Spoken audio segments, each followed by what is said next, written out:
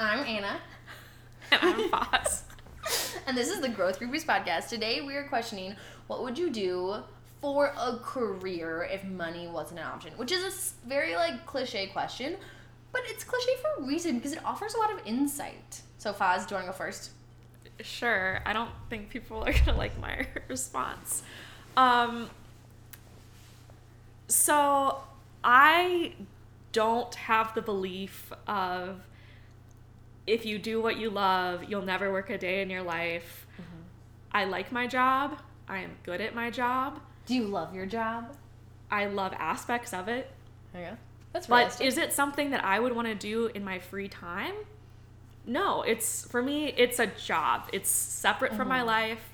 There are hobbies that I have that some people who are more aspirational than me at one point might have thought to turn into a job.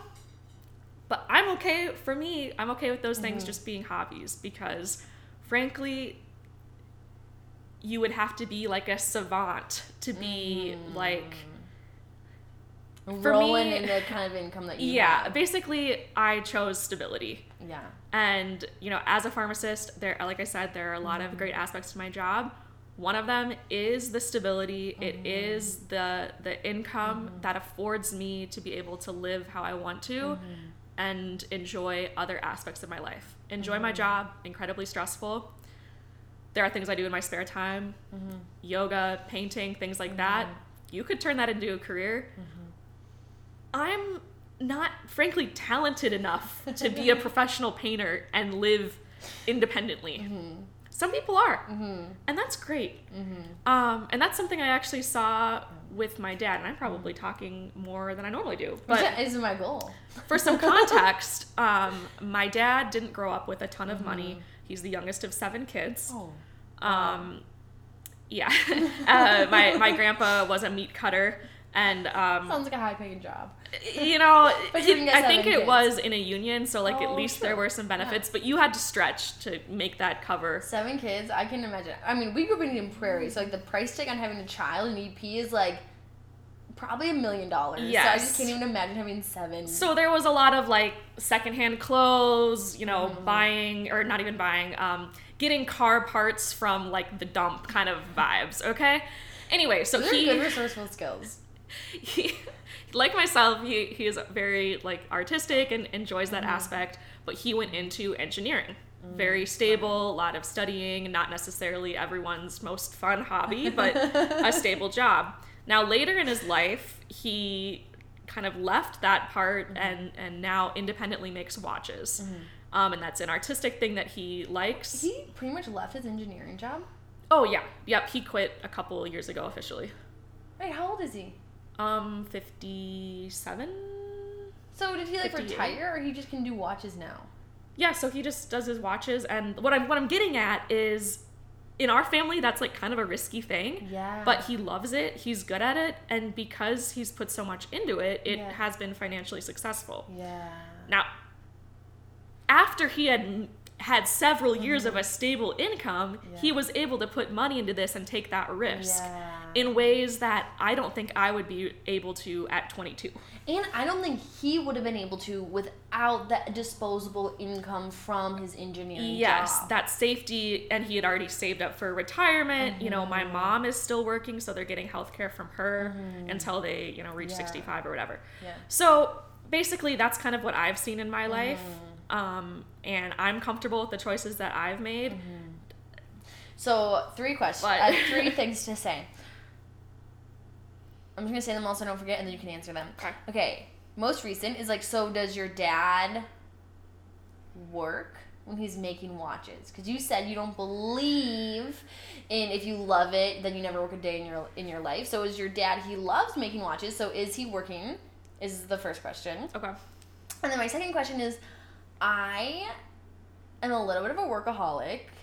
I got a part-time job just to fill my time. Also, I need the money because I'm a poor teacher. But I genuinely am happier the nights I go to my part-time job than I am when I just go home, because I don't know what I enjoy to do in my downtime, which I think should be another podcast episode.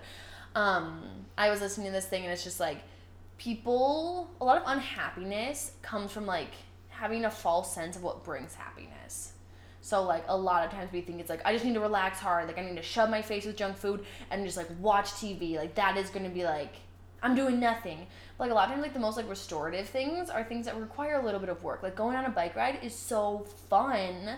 But a lot of times if I'm, like, having downtime, I don't think of, like, exerting energy on a bike ride is, like, downtime. You know what I mean? So, anyways, that we can dive into more later. Like, I feel like I don't even know, like, you said that you just, like... Well, like, you wouldn't be a pharmacist, like, as a hobby or, like, there's other, like, hobby things. Like, I think I don't even know. Like, if I didn't work, I literally don't know what I would do with myself. Experienced that a lot during COVID. And then, I should have wrote it down. What's the third thing I was going to say? I don't know. Okay. That's okay. I think if you ask my dad, he would consider that he still is working, and it's almost because he's self-employed, it's like the clock never stops. And he's pretty anxious like myself. Like, I'm sure, you know, he's constantly thinking about it. His personal phone is now his work phone too. You know, he always answers his phone very professionally. Like, because anyone could be calling, anyone could be Instagram DMing him, and like, but the thing is, he loves it. It's his pride and joy. He is so, like, happy about it. It's grown in ways he never thought possible. And, you know, seeing that he's been able to turn something that was more of a hobby, designing and fixing watches, into something that's actually been, you know, financially successful. Like, that's crazy. Like, and every day he's like, it could be the last watch I ever sell. We don't know. It's all an experiment. That is so true. But yeah, he's working, and since he's, like, physically, like, doing stuff, like, his hands are, like, sore, like, he you know, like, he's, you know, soldering things, like, it's, but he likes it. I just don't know. I would have to ask him, I guess, if some of the joy and the magic has worn off. I don't know. So if we lived in a communist society and your money did not matter in any sense, what would you choose to do as a profession? Well, see, this is where I start to think... And I think we also have to add that there's no, like, status. Right. So there's no financial gains and there's no status gains. Okay. Well, so then I think about certain aspects of my job that I think could be transferred to other jobs, and you just have to figure out, like, Girl, what... you're so logical. Okay. I think you're not answering the question. Just let me... You have to think about things that make you happy, and these can be found in multiple jobs. That's what I'm saying. I'm sure there's a lot of things I like about my job that you also like about teaching. So one, being a pharmacist, I get to work with a lot of different members of the healthcare team, and I get to help them out, where I also get to help out patients. So I really like that aspect. I like feeling useful and helping. Another thing is that there's a lot of critical thinking, and sometimes this can be a big stressor of my job. Is, are we making the right decision? There's XYZ factors. It's kind of like a puzzle. I think you could find that in other careers as well. I do like learning. I mean, I feel like you don't go to school for that long without liking some aspects. I like knowing how things work. And again, you could find that in other fields. Now, there are like limiting sides to that. I mean, what was the question? Sorry. So, that's what I'm saying. I feel like the answer is you don't know. Well, what I would do. Communism is like lots of downfalls. I mean, personal opinion. But like, I'm just saying, like, if there was no financial benefits or like social benefits, like, what would you do to like... I mean, I guess, like, maybe would you just, like, do a hobby or something? Well, yeah. Or is there a sense of, like, contributing to society? Like, what would you do to, like, contribute to society? Is a different question than, like, what would you do to pass your time? Yeah, I don't really know. I mean, I think it would be, and you've already, I think, done this, is I like going to yoga classes, but I'm not, like, certified in the teaching aspect. I don't know if I would like that, but, like, that could be something interesting to pursue. I think working outside could be nice. I mean, I don't get to be outside or even by a window sometimes. So having a job where you could do that would be really cool to me. And like, I've been a yoga teacher, and I think a huge part of it is like, how many hours are you required to work? Because it is really fun to teach like one yoga class a day. It is not fun to teach 5. Yeah, no, and that's like not really sustainable. But if you think about working 8 hours a day, you would have to teach at least like 5 or 6 yoga classes, right? But see, then for me, and then it's not fun. That's what I'm saying is, it would. And then I'm like, I would rather just go take a class and enjoy it than have to teach 3 or 4 in a day. Yeah, so I think there's lots of like nuances to this question. So this question is really like, how, if you had to do the same thing for 8 hours a day, what would you choose? Well, see, and that's my thing is I would just choose the job I currently have because I know it. I know the constraints. I know the pros and cons, and I can work within them. Yeah. Like, I can only think about jobs I've had in the past. And I feel like... Well, what do you think? Sorry, I haven't been asking. It's been really one-sided. I'm sorry. This is good. No, this is my goal to talk less. So I feel very successful and accomplished in this conversation. So thank you for allowing me to feel that way. I would say that, like, my dream job is to be a sped teacher with adequate resources and adequate support. Yeah. And adequate compensation. Like, if I had a caseload of 12, which, like, the Minnetonka School District, like, from what I've heard, has a caseload of 12. You're using a lot of really specific names and districts here.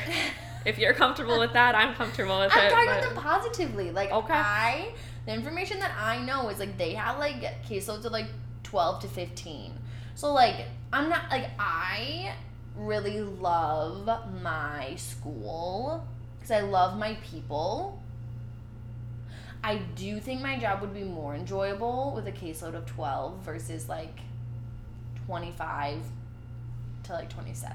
Yes. And so I feel like in my life, I want to work to, like, pass laws that make education fair to the students, fair to the teachers, and that just make it feasible, because Foz and I were talking about a major issue is funding in education, and state funding for education is a fixed 2%.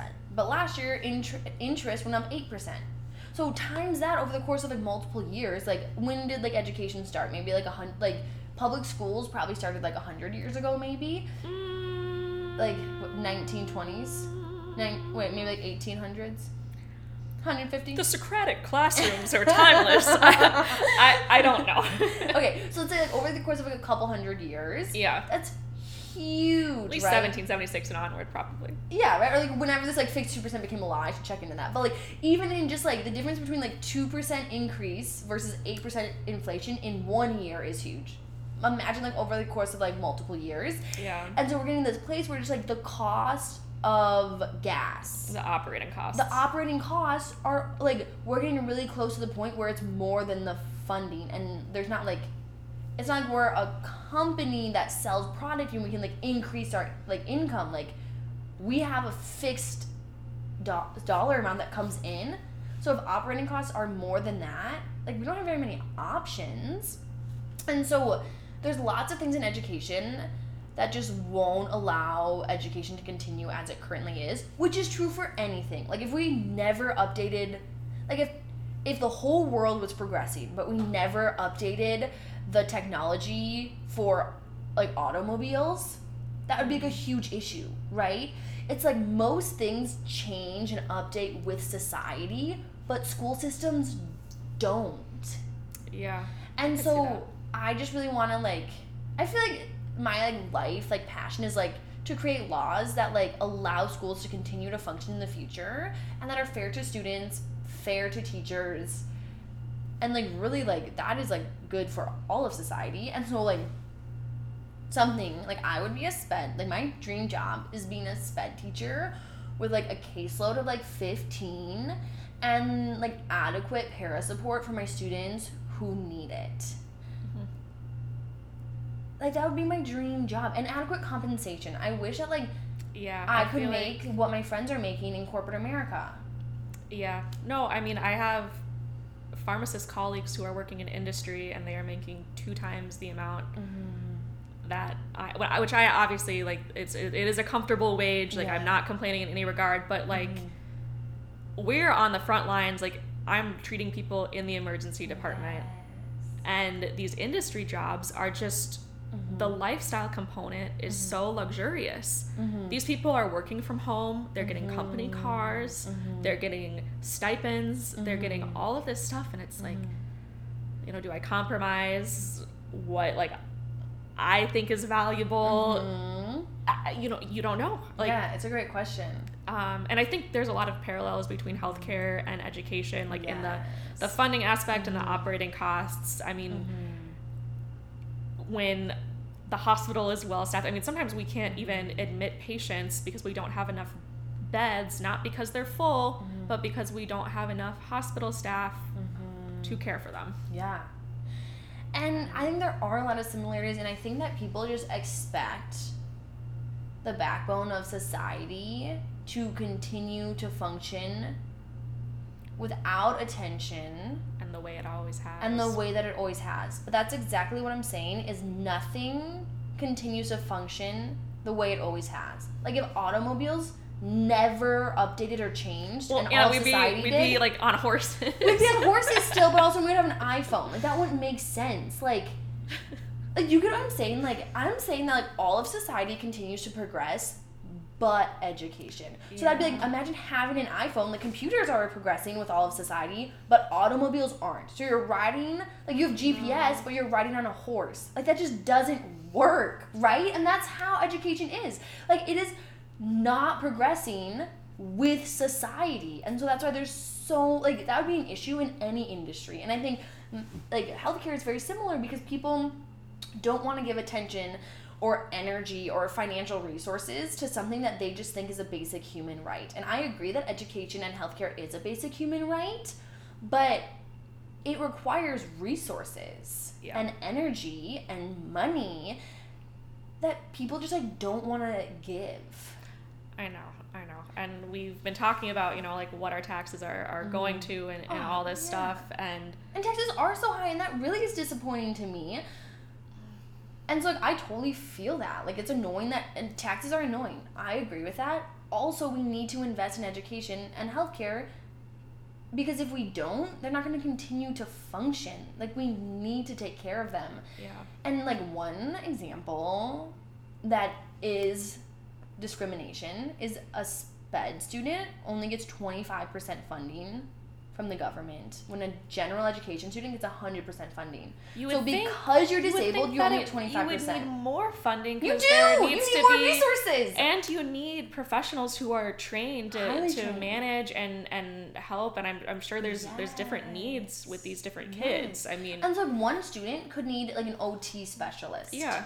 They could need a speech therapist. They could need, DAPE. It's, like, works, like... A DAPE specialist would work on, like, fine motor skills, or, like, gross motor skills more so. So, like, yeah, like, a student needs a lot more support. And so that's, like, the government's reasoning is, like, well, we don't have money for all those extra resources, so we only have the money for 25%.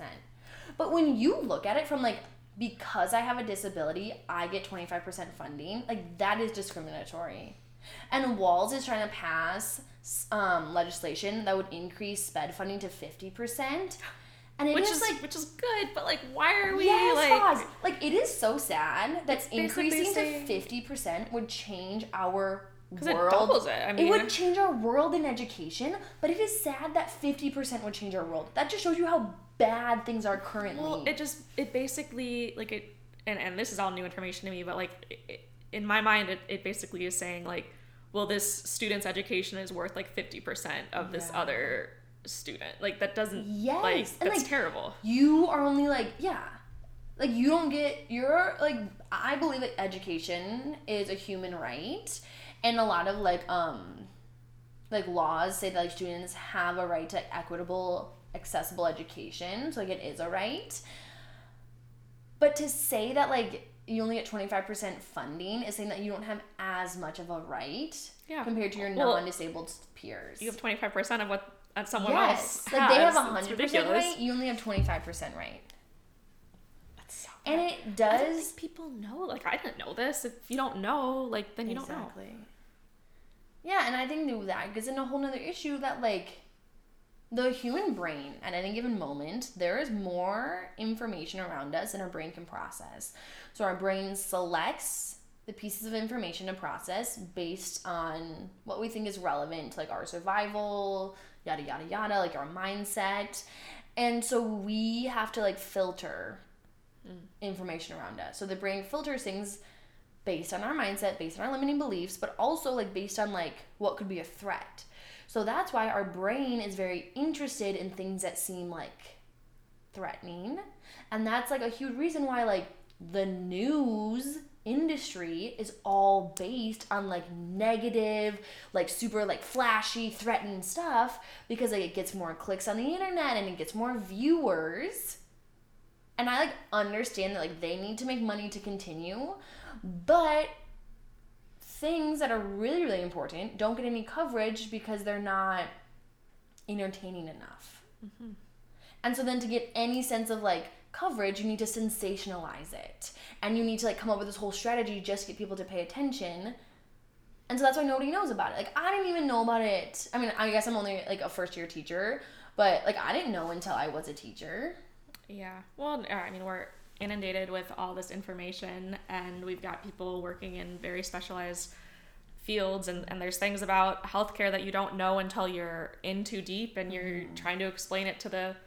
I mean, how many questions do you think I get as a pharmacist from friends and family members about specific drugs and why they are expensive for that individual person? Yeah. I don't know what they have, what they're treating, what insurance they have, if they have insurance, what the pharmacy is making. I don't have that information. Yeah. But I can tell you that most retail pharmacies are losing money on the prescriptions that they fill. They are not making money from it because I don't even get into that. We can separate topic. But so I'm not personally benefiting from big pharma right now, okay? And so I feel like to wrap it up, like in an ideal world, I would be a SPED teacher with like adequate funding, adequate resource, adequate support. And you'd say that you just keep being a pharmacist pretty much. I mean that understates it a little bit. Obviously there are aspects of my job that, that would be great if we had, again, adequate staffing and resources and things like that. Of course, there's like the idealized version of my job, and then there's like the really bad days where I like can't sleep at night because I'm stressed about everything that could have gone wrong. Yeah. And you can kind of like people's lives in your hand with like their medicine. Yeah. But yeah, so there's a lot of liability, but I feel like with jobs and making money, you kind of have to like pick your hard. Like, yeah, there's really some stressful aspects at work, but I would be really stressed if I was in a career that was maybe a little less stable, but more exciting. Yeah. There's a lot of like highs and lows with certain industries, and I think a huge part that we didn't talk about is the people that are around you. Yes. Like, I love my team so much, and I love the people, and they make my job so rewarding because of them. Like, them just being, like, my partner and being my team makes my job so enjoyable and, like, makes me so excited to come to work. And so I feel like a huge part of like a dream job, you also have to factor in like who are the people around you, like who's your team. Really can't control that at all. But you can switch jobs and hope for the best, or you can try to work with what you have. But it does make a difference, and if you think about how much time we're spending with these people, more than our own families sometimes. It can make all the difference. All right.